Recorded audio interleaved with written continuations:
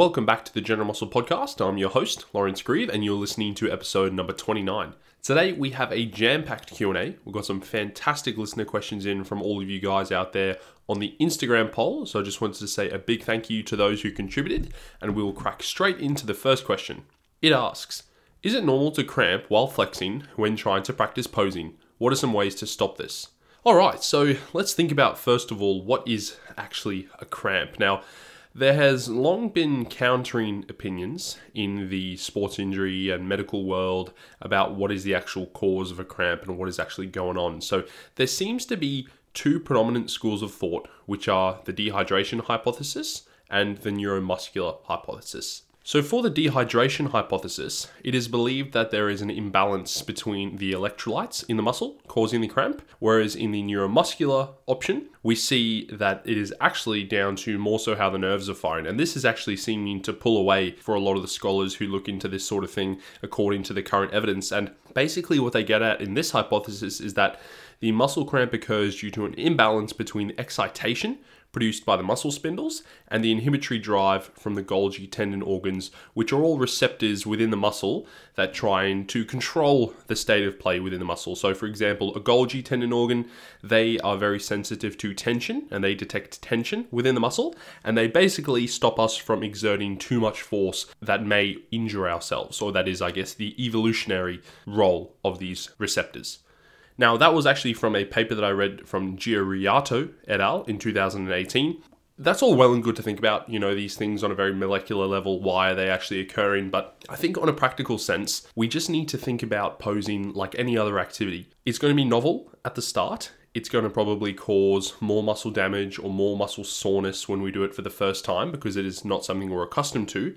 But gradually, we're going to get better at it over time. In order for it to affect you less during your posing, you're just going to need to keep practicing and keep grading your exposure more and more over time, and just keep at it and just keep doing it. And eventually, your nervous system and your muscular system will become aware that, okay, this is a stimulus that we've seen before, we've done it on multiple occasions, we don't need to freak out at all. So I think that at the start, I definitely noticed that I really struggled to hold those poses for a long period of time without cramping, but now of course I can do it pretty much all day if I want to. So it is just a matter, I think, of giving it a bit more time, allowing your muscular system and your nervous system to become accustomed to that particular task, and it will just gradually feel better. So yes, I suppose you could consider the dehydration argument. Maybe if you notice that when you pose first thing in the morning when you're dehydrated or unfed, perhaps you notice that the cramping is worse. But perhaps if you do it later in the day when you've had some water, when you've had some salty meals throughout the day, you might notice it's a bit better.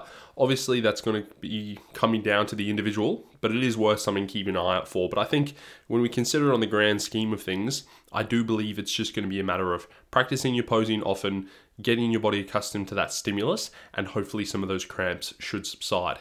Alrighty, next question. Can mobility affect posture? For example, can having tight shoulders cause a hunch? So for this question, I'm assuming that the question asker is referring to whether or not the reduced shoulder range of motion can cause a rounded shoulder, or how it's referred to in the literature as forward shoulder posture. And this is actually a very interesting question because I was recently seeing a patient for some rotator cuff related shoulder pain, and that patient had told me that her personal trainer had advised her that her forward shoulder posture was likely a reason for her shoulder pain, which unfortunately is just not true. And unfortunately, this does happen from time to time, people stepping outside of their scope. Obviously, you see it across a range of industries and a range of topics, but it is just important to be aware that we can't go around telling people that an element of their posture is related to their pain, especially when we don't necessarily have the credentials to do so. Once again, whenever I talk about posture, whenever I talk about whether it may be bending your lower back, how you sit, how you run, it's all going to be very individual to the person, and everyone is going to be different. What we need to remember is that differences in people's posture, whether it's their neck going a bit more forward, whether it's their shoulders being slight rounded, these often just come down to individual variations in our own anatomy and our own structure. Now, humans are not these perfectly symmetrical beings. We don't all come out of the womb looking the exact same. We don't all grow up looking the exact same. So it's more than reasonable to assume that our bones and our skeletons are going to look pretty different as well. And sometimes in physiotherapy and in healthcare in general, we get fixated on these slight differences between our anatomy, and we think, that has to be the cause of someone's pain, but often there's a lot more to it to that. We simply don't have any evidence to suggest that having a forward shoulder posture is causative of pain, or that a lack of range of motion at the shoulder can cause a forward shoulder posture. Now, obviously, someone may have shoulder pain, which is then limiting their range of motion, but the pain is what is limiting them. It's not the fact that their posture being slightly more rounded at the shoulder is then limiting their range. So we just don't have the research to suggest that. The research on this topic is very limited. I did find something that claimed that this posture can cause so-called muscle imbalances, which can, and I quote, lead to alteration in scapular and glenohumeral orientation, as well as kinematics, thus increasing the risk of developing neck, shoulder, and non-specific arm pain. But I'm quite skeptical of this, to be honest, because the paper that stated this didn't actually provide a reference for that particular fact. They had a few references related to other claims that they made in this particular paper or this particular paragraph, but that claim didn't actually have a reference behind it. So I'm a bit wary of that as it is. Later on in that paper, they go on to talk about, subacromial impingement, which in itself is a concept that has been thoroughly debunked by the scientific community. So in all honesty, that piece of research lost me after that. So I don't really think I can put too much stock into that. And when it comes down to it, guys, humans are not perfect. Like I was saying before, there's tons of different ways that we are put together. So if someone is trying to tell you that a particular aspect of your posture is going to lead to pain in the future or is the cause of your pain now, I really think they can't be doing that, because pain is so much more complex than that. So when it comes down to rounded shoulders or forward shoulder posture, if this is something that you naturally present with and it isn't giving you any issues, no worries, play on. That's obviously just the way that you were designed. That was the way that you happened to grow and develop as a human being, because all our skeletons are different. However, if you do have shoulder pain and this is something that you have noticed, that you do have this particular posture, honestly, it's always going to come back to needing to dig a bit deeper. Is your training load increasing? Have you sustained any trauma to that shoulder? There's other things that are far more causative of an increase in shoulder pain than someone's natural variation or their natural posture. So this is something that I really don't think we need to get too caught up with, both from the perspective of the physio, but also from the perspective of the patient. So guys, if you're out there, you have these little imbalances, asymmetries, they're often nothing to be worried about. Just keep living your life, keep exercising, keep moving. Alrighty, next question. Will you ever compete in powerlifting? Really good question, one that I've been asked a couple times, and the short answer is no, but I guess there is some reasoning behind that. So don't get me wrong, I find powerlifting extremely impressive. If anybody has lifted in some of the lower rep ranges, like the lowest I go is, for example, a set of 5 to 7, and even sometimes those top sets get my heart racing, they get me feeling very nervous. So I have a enormous amount of respect for powerlifters, because I don't think people quite realize how daunting it would be to walk up to your 1 rep max, or potentially even more than your 1 rep max when you're going for a PB, say in a comp or in a training session. Just having that sheer load on top of you or in your hands or on your shoulders, that's a lot to take in. And even the mental battle alone is really, really difficult to push past. And I imagine that would take its toll on you after a while, especially going through an entire powerlifting prep. Just having to show up day in, day out and move some pretty immense loads would definitely be tough. But in terms of whether or not it's something that would interest me, not really. I don't particularly find doing 1 rep at a time super interesting for myself personally. I think I'm more interested in seeing how heavy I can get my 5RM, my 8RM, my 12RM. Can I get stronger with a set of 15 and a set of 20? So those are things that I find fuel me from a competitive standpoint.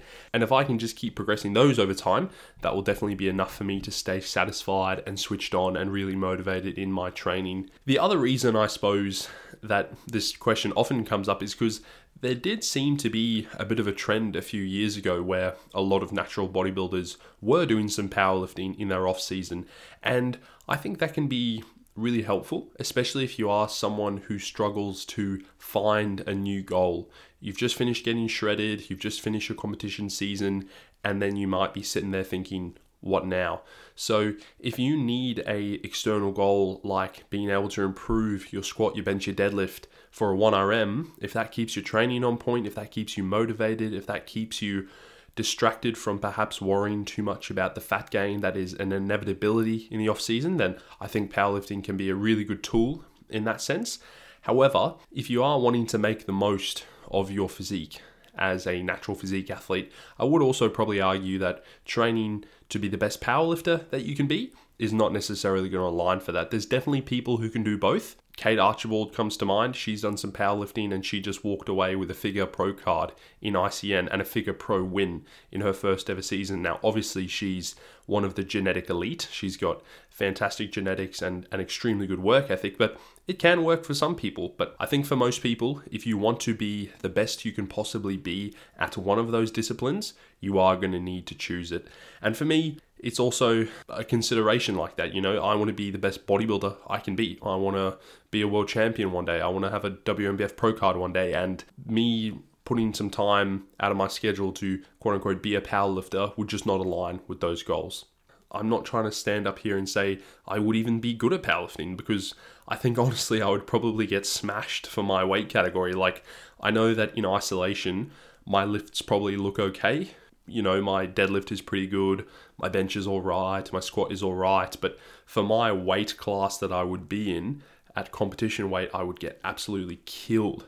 So that is definitely a factor as well. I wouldn't want to get embarrassed by people, because I definitely know that my total wouldn't be quite up there. I might make up a bit of ground on the deadlift, but I would certainly get obliterated in the squat and the bench. But for now, it will definitely be the bodybuilding. That is all I need to stay happy. So it's going to be lifting in that 5 to 30 rep range, trying to get yakety yacked, trying to get swole, and cutting down every couple of years to stand on stage in my underwear. Yeah, great question. I won't be doing that anytime soon, but who knows, when I'm an old man and I'm trying to prove some teenagers in the gym wrong, perhaps I'll get into some 1RMs. Alrighty, next question. What are your favorite and least favorite topics in physio? So I actually had to talk to the question asker, because I wasn't entirely sure what they mean. Like, did they mean what are the least favorite injuries that I see, or disciplines of physiotherapy? And it was the latter. So more specifically, the question asker was saying, what are your favorite areas of physio and which ones do you not like so much? So obviously for myself, working in a primarily musculoskeletal sports clinic, that's where a lot of my passion for physio is. So for anyone that may be a bit confused, when you think of a musculoskeletal physiotherapist, that's pretty much what most people think of for a physio. So back pain, neck pain, sprained ankles, rehabbing people post-op, stuff like that. So the conditions that are related to muscles, ligaments, tendons, bones, even nerves, that's all the stuff that a musculoskeletal physio primarily deals with, and that's an area that I'm most passionate about and I see myself being involved with for the entirety of my career. I really do enjoy the post-op stuff as well, especially post-op knees. So I find ACL rehab extremely interesting. I find post-op meniscal rehab really interesting as well. So any post-op stuff, even ankles and arms and shoulders and stuff like that, the rehabbing process for that, getting to liaise with the doctors and the surgeons a bit, I find that really interesting. So that's definitely an area I hope to continue to get more patients in. And then obviously there's the sporting stuff as well. Now, I don't necessarily enjoy being a quote-unquote game day physio, running out onto the field and triaging people beside the sideline and stuff like that. That doesn't interest me as much, but I do enjoy working with athletes from a range of different sports. So I've seen people who play football, rugby, touch football, basketball, all sorts of different things. And I really enjoy working with those patients because they're often very motivated, very active, very keen to do what they need to do in order to get back to playing to the best of their ability. So all sort of sports are really interesting to me as well. And then in terms of the hospital work, this is not something I really enjoyed, but I will admit that orthopedic physio in the hospital setting was fairly enjoyable, and I probably didn't mind it because it is quite musk based. You're dealing with a lot of acute post-op joint replacements, post-op ACL reconstructions, maybe even a post-op shoulder or elbow here and there. So that stuff was pretty interesting, but I do know that for me, the hospital is probably not quite where I wanted to see myself, hence why I didn't apply for any jobs in Queensland Health or anything like that. So that probably brings me to my least favourite areas of physio. And look, saying the least favourite is a bit harsh because I haven't really had much experience other than what I've learned at uni or the short time that I may have had within these areas on placement.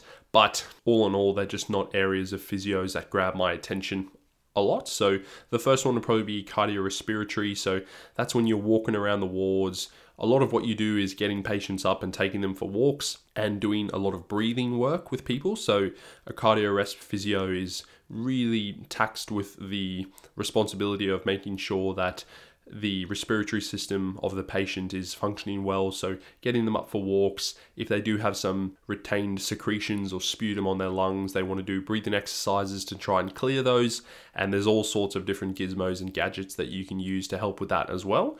And then you've got pediatrics, so speaks for itself, working with young kids and that sort of thing. That is a little bit harder in physiotherapy, I find. I definitely think that it takes quite a patient person and quite a creative person to do really well as a pediatric physio. So for me, I know that it's just not a huge strength of mine to gamify rehab in that way, which you really do need to do if you're going to be working with young kids. So obviously I still see kids that are, 10, 8, 5 years old, but that'll be for musculoskeletal based disorders. So things like Osgood-Schlatter's, things like Sever's disease, so pediatric conditions that are still musculoskeletal in origin. However, a pediatric specialty physio would be more so working with a lot of kids with cerebral palsy, perhaps with Down syndrome, a lot of developmental conditions.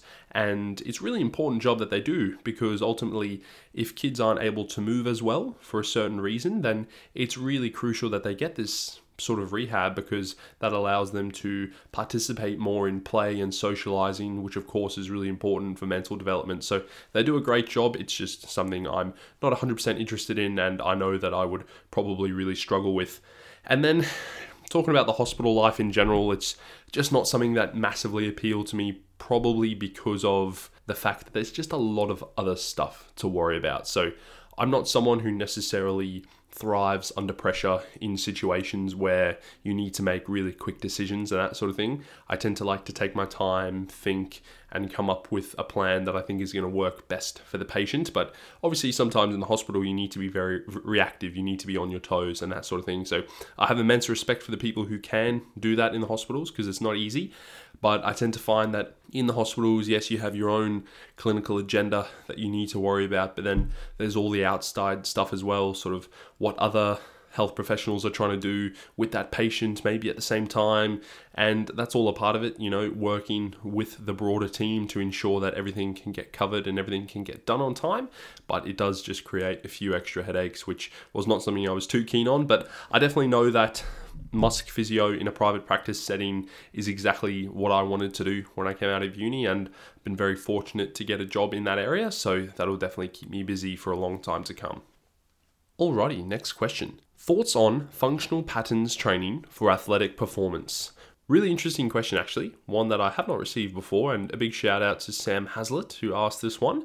So firstly, I think we should probably cover what is functional patterns, as some of the listeners may not have heard that before. And essentially, this is a framework or a concept that was conceived by a man named Naudi Aguilar, who I guess had this idea of shaking up the health and fitness scene, especially related to exercise and especially related to this idea of functional fitness.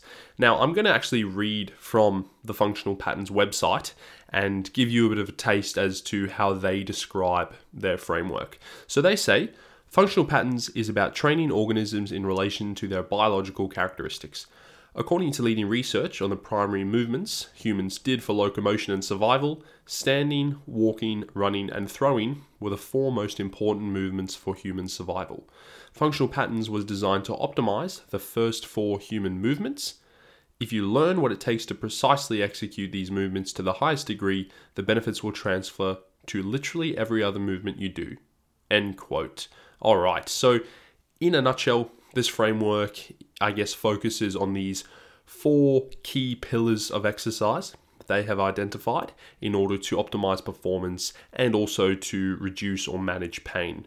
Now, I am a huge proponent of exercise. It is the thing I'm most passionate about as a physiotherapist, and it is my number one intervention for the vast majority of the people that I see at work. So people promoting exercise, promoting movement, I'm a huge fan of that. But what I'm not a fan of is this idea that there is a silver bullet out there when it comes to exercise, or the idea that one form of exercise is miles better than another, which does seem to be what Functional Patterns seems to push in their marketing. So I really do have quite an issue for someone saying that one form of exercise is better than another, because I think one, we just don't have the evidence to suggest that. And two, it's a really reductionist way of thinking because everybody's different. Everyone's going to have different goals and desires and wants and different ways to enjoy moving. And people derive meaning from exercise in different ways. So I think saying that one is good and another is bad, I think is really problematic for a lot of reasons. And if you have a look at the Functional Patterns website, you can see that their testimonials are quite prevalent. And look, there's no denying that they've had some great results. But I seriously question that the people who wrote those testimonials saw such great results specifically because they were doing this quote unquote first four training principles of human biomechanics. Or is it just because they found a training program that they were able to perform pain-free, that suited their goals, and that they enjoyed? Now, to me, that sounds like something that we should all be striving for. We should all be striving to find exercises that bring us meaning, that we can do without large amounts of pain, and that suit our goals at our time, and that move us towards a better version of ourselves that we want to see ourselves as. So yeah, I just don't think that there's anything special about specifically training, walking and running and throwing. Like, there's nothing special about that. It's just another form of exercise. And if you want to do that, that's fantastic. But if you want to do something else, that's equally as credible and equally as appropriate, which I also think that the Functional Patterns crew don't quite give enough credence to. They tend to shun a lot of exercises that don't meet their philosophy or their framework. So they've got articles on their website sort of talking about how bad squats and deadlifts are for you in the long term, which is just complete nonsense. We just know that it's not the case, and any sort of exercise that someone can do should be encouraged if they are doing so safely. When it comes to pain specifically, there is just not enough evidence to say that one form of exercise is better than another. And if anything, there's actually emerging evidence showing that exercise does not have to be specific. Obviously, when we're talking about high-end athletes, yes, specificity is going to be key. But when we're just talking about generally living a healthy, pain-free life where we can do everything we want to do, I just don't think it's worth getting caught up in the minutiae of these fine details when really we just need to get moving in some way. And I think the fact that any exercise can have a positive effect on someone's pain speaks to a couple things. I think one, it speaks to the fact that pain is so complex, it's so multifactorial, and it can very rarely be distilled down to something as simple as tissue damage or a movement pattern being incorrect. And the other thing I think it speaks to is that the benefits of exercise and movement are so vast that it doesn't really matter what you do. It has so many positive impacts on multiple systems within our body, including our mental health, which really can't be discounted as well. So when it comes to functional patterns, look, if that's something that you have tried and you really enjoy it, if you find that it is a meaningful and fun and progressive way that you can do your training, that is fantastic. All power to you, but I just think we do need to not demonize other form of exercises just because it doesn't fit in with our own ideas of what true high performance training may be. So just because you may take part in functional patterns doesn't mean you must tell people to stop squatting and stop deadlifting and stop lifting weights, because I don't think that's correct. And I think we just all need to accept that there are tons of different ways we can move our bodies, and any of them are generally going to have a positive effect on our health and well-being. Today's episode is brought to you by Power Subs, and a very exciting product has just landed that I am pumped about. So many of you may be aware that if you've seen on my Instagram, I have long been a fan of cream of rice, but unfortunately, it is very hard to come by here in Australia.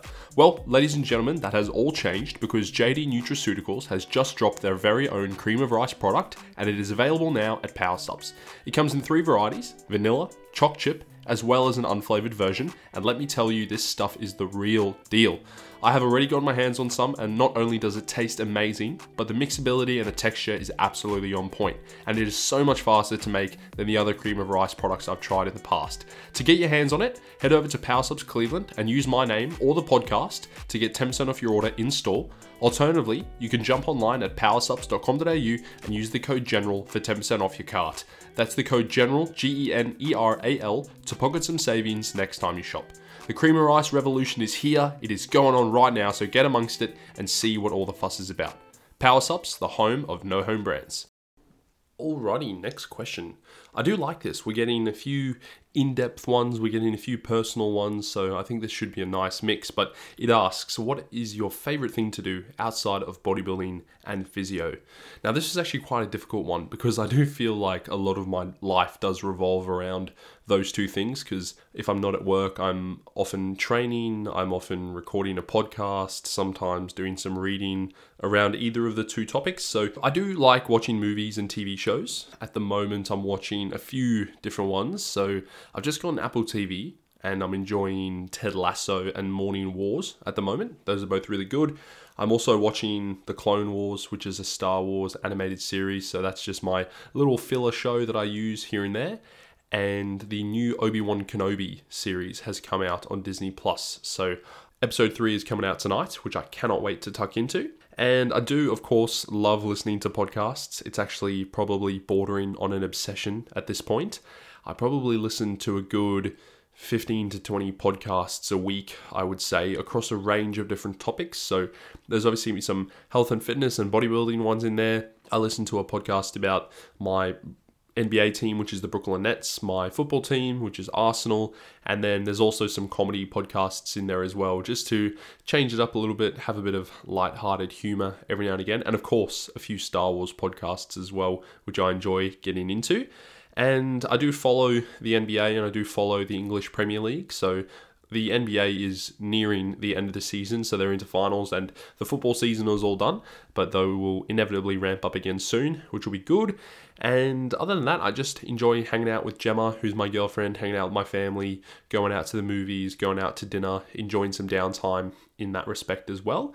And another thing that I also really do enjoy is reading books. So I tend to not get into anything too heavy, so I actually read some Star Wars novels that are set in slightly different times of the galaxy, or maybe cover some characters or some stories that we haven't heard as much about. So I really enjoy my Star Wars novels and have been enjoying them for a while now. So those are all things I like to do just outside of the gym and outside of work. And I think it really is important to have some interests that are completely different from what you do when it comes to bodybuilding or what you do for work, because otherwise you just don't really have a chance to switch off, decompress, get it out of your mind for a little bit, because we're just constantly thinking about the same thing, especially for people who are contest prep coaches. You know, they may be really interested in training themselves and have their own physique related goals, and then they spend all day doing check-ins and writing programs and writing meal plans and macros. So the entirety of their day is just geared to this health and fitness lifestyle. And while that's amazing and it's awesome that people are able to derive income from that, it is also just a reminder that you do need to take some time to decompress, get your mind off that sort of thing, because otherwise you will inevitably burn out. And the turnover rate for personal training is extremely high. I think I heard once that the average personal trainer is only in the industry for something like 6 months to a year. So in order for you to be able to do this long term, it's really good to have some strategies, whether it is reading books, whether it is watching movies or TV shows, or having a hobby completely different to this world of health and fitness. I think that's really important, just to be able to ensure that the longevity is there. Alrighty, next question. What is your opinion on cardio during a bulking/massing phase? So this is an interesting one because it can sometimes seem a bit counterintuitive. You know, we're in a massing phase, we've put ourselves in a caloric surplus in order to build tissue, but then we're doing additional cardio, which is in fact burning more calories and taking us into less of a surplus. So it can feel like a bit of a oxymoron at times, but there are reasons why I think you may want to do some forms of cardio in a massing phase. So one option is that if you are noticing that your cardiovascular system and your breath is the limiting factor in some of your training sets, especially the higher upper ones, the sets of 15 to 20 where you are lifting for a longer period of time. If you're noticing that those are starting to suffer as a result of your fitness not being good enough and you're feeling like you could be taxing the muscles more, that's where it could be indicated to maybe do some cardio on your rest days, maybe some HIIT sessions, just in order to build a bit of that cardiovascular capacity. I also do find that doing some level of expenditure I think is good just for general health, for your general routine and productivity as well. So I do like to keep a step goal of around 8,000 even at peak mass, and that's actually just at the moment been ticked up to 10,000 for this mini cut. But I do like just to have a regular normal step count that I hit each day, just to ensure that I'm moving around a lot, because whilst my job is not sedentary, it also doesn't involve a ton of movement. It's mainly just sort of walking to and from the gym at work, walking around the plinth, and demonstrating some exercises for patients and that sort of thing. So it's not like I'm on a building site and getting tons of steps in. So I do think doing some amount of extra expenditure like that is a good idea. The other thing that we need to consider is that a lot of the time people talk about actually moving around a bit more tends to help with their appetite and their digestion and that sort of thing. And obviously I won't comment on that in too much depth because I don't know the ins and outs of how all that works.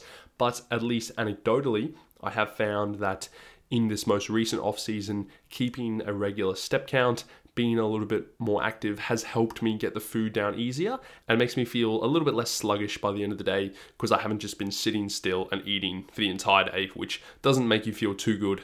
So the final thing that I would just comment on when it comes to cardio in the off season is that you do need to be strategic with it. So if you find that your cardio sessions are taking away from your weight training, then you really do need to find a way to optimize them more, because we just can't be having that. As natural athletes, our number one catalyst for potentiating muscle growth, for flipping that switch that gets muscle actually growing and tissue developing on our physique, is going to be our training. So if we're doing anything to cause that to suffer, it's really going to impact how you look next time on stage, because training is everything for us. We've got training, we've got food, we've got creatine, and that's pretty much all we can do when it comes to gaining muscle as a natural athlete. So we don't want anything to get in the way of that. So that might mean doing your cardio on a rest day or keeping the intensity low enough so that it doesn't impair your performance for sessions to come.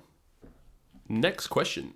Tips on reducing excessive anterior pelvic tilt during standing and walking. Well, the infamous anterior pelvic tilt. Alrighty, so first of all, what is it?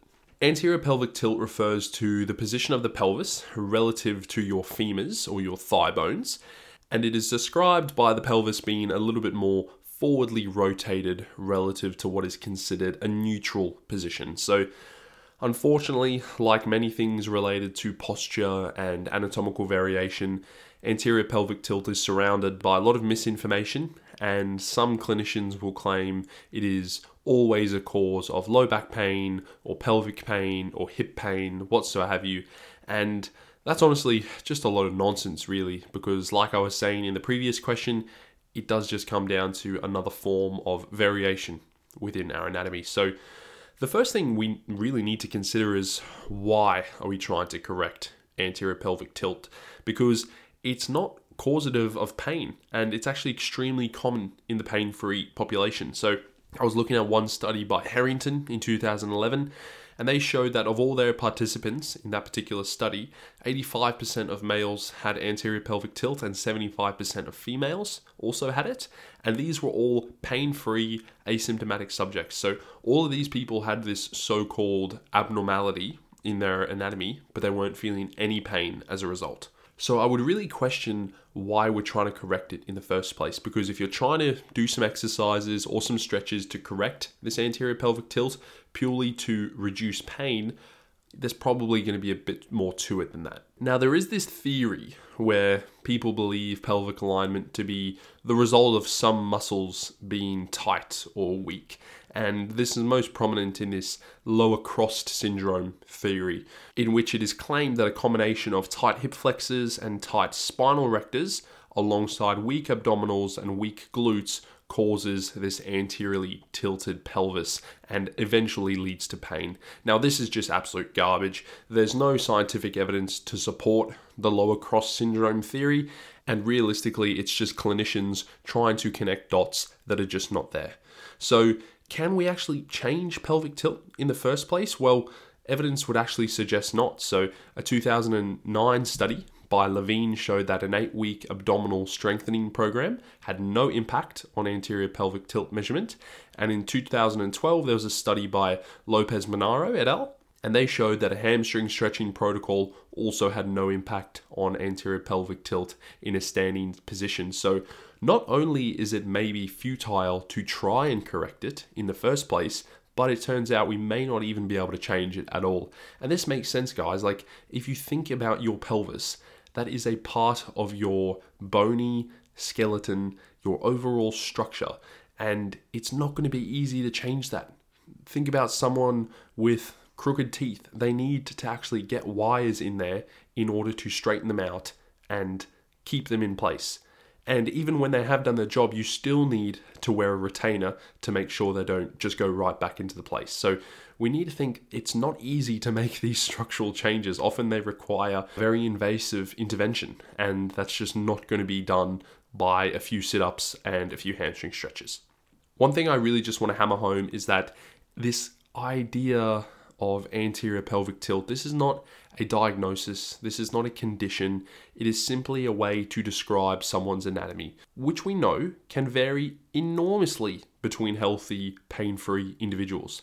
So it doesn't matter if someone has pain or not, they could have a wide array of different anatomical structures at the shoulder, the neck, the lower back, the hip. All of these things can be perfectly normal, and it's just not worth getting caught up in these really minute details, because you're probably going to be missing the bigger picture if you get too caught up in these things. What you can sort of think about is, okay, perhaps you notice that someone has come to you, they're complaining about pain when they're squatting, and you notice that they have some anterior pelvic tilt. Now, don't immediately think that that is the cause of their pain, or that is the reason why they have pain during squatting, because you're missing the bigger picture. You're missing the person in front of you.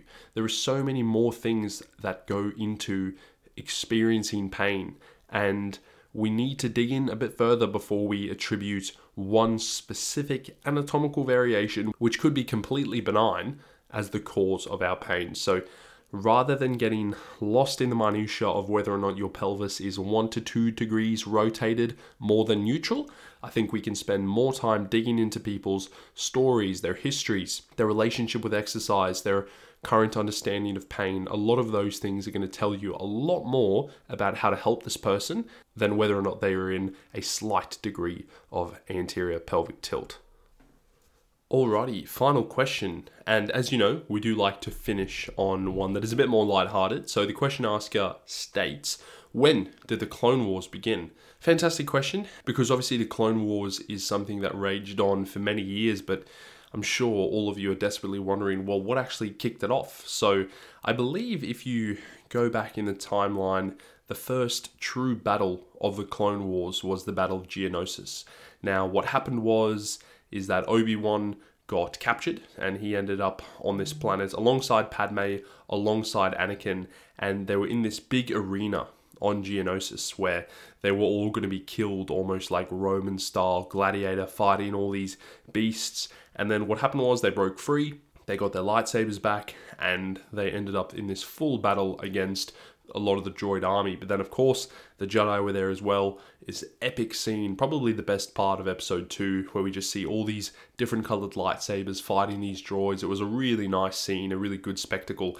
And then is a final showing of the Republic's might and the Republic's power. Yoda comes in with the clones and they finish the job. So I think if you go back in the timeline, that would probably be the first true battle of the Clone Wars. So the Battle of Geonosis, which we see in The Phantom Menace, and then of course there were many to follow after that. But if we're talking about the first battle we see in the Clone Wars franchise, now that is the Battle of Christophsis. So just in case the listener there was trying to catch me off guard, don't worry, I know my Clone Wars. But that's going to do it for us today, guys. Thank you very much for listening to this Q&A, and thank you to all those who asked questions. There were some really good ones this week, and I'm hoping we can keep this rolling, keep this momentum up, and get in as many questions as we can. Before we get into the normal sign-off from the show, I actually have some very exciting news to announce. Some of you may be aware that I've actually become a co-host of another podcast, which is called the Bodybuilding Down Under podcast. This is a show that I do with three gentlemen who have actually already been on my podcast, and that is Daniel Yates, Daniel Chappelle, and Jack Radford Smith, where we do talk all things bodybuilding and health and fitness, but it's a little bit more low-key, it's a little bit more relaxed, and you definitely get to learn a bit more about us as people, not just as competitors or as coaches or as physios. So it's a nice insight into a bit of personal stuff as well. So if you're wanting to listen to another podcast with my voice on it, something that is a bit more relaxed, a bit more laid back, and is definitely an easier listen than some of these can be, I would strongly encourage you to head over to Apple or Spotify or wherever you get your podcasts and just type in the Bodybuilding Down Under podcast, and that'll pop up there for you. So head on over, give it a listen, give it a 5-star review if you can as well. And of course, I would implore you to do the same for this show. So head on to Spotify or Apple, leave a rating and review, and that means a lot to the show. It really helps us grow to get in as many ears as possible. And finally, if you enjoyed this episode, please take a screenshot of it on your phone and post it up to your Instagram story. Be sure to tag myself at general.muscle, and I'll reshare it on my account as well. So as always, guys, a really big thank you for tuning in. I really appreciate all the listens, all the downloads, and the support on the show has been fantastic. So please continue to spread the word, and I'll continue to bring you the content. So thank you very much for listening. And as always, we'll be back every single Monday with a new episode. We'll see you in the next one.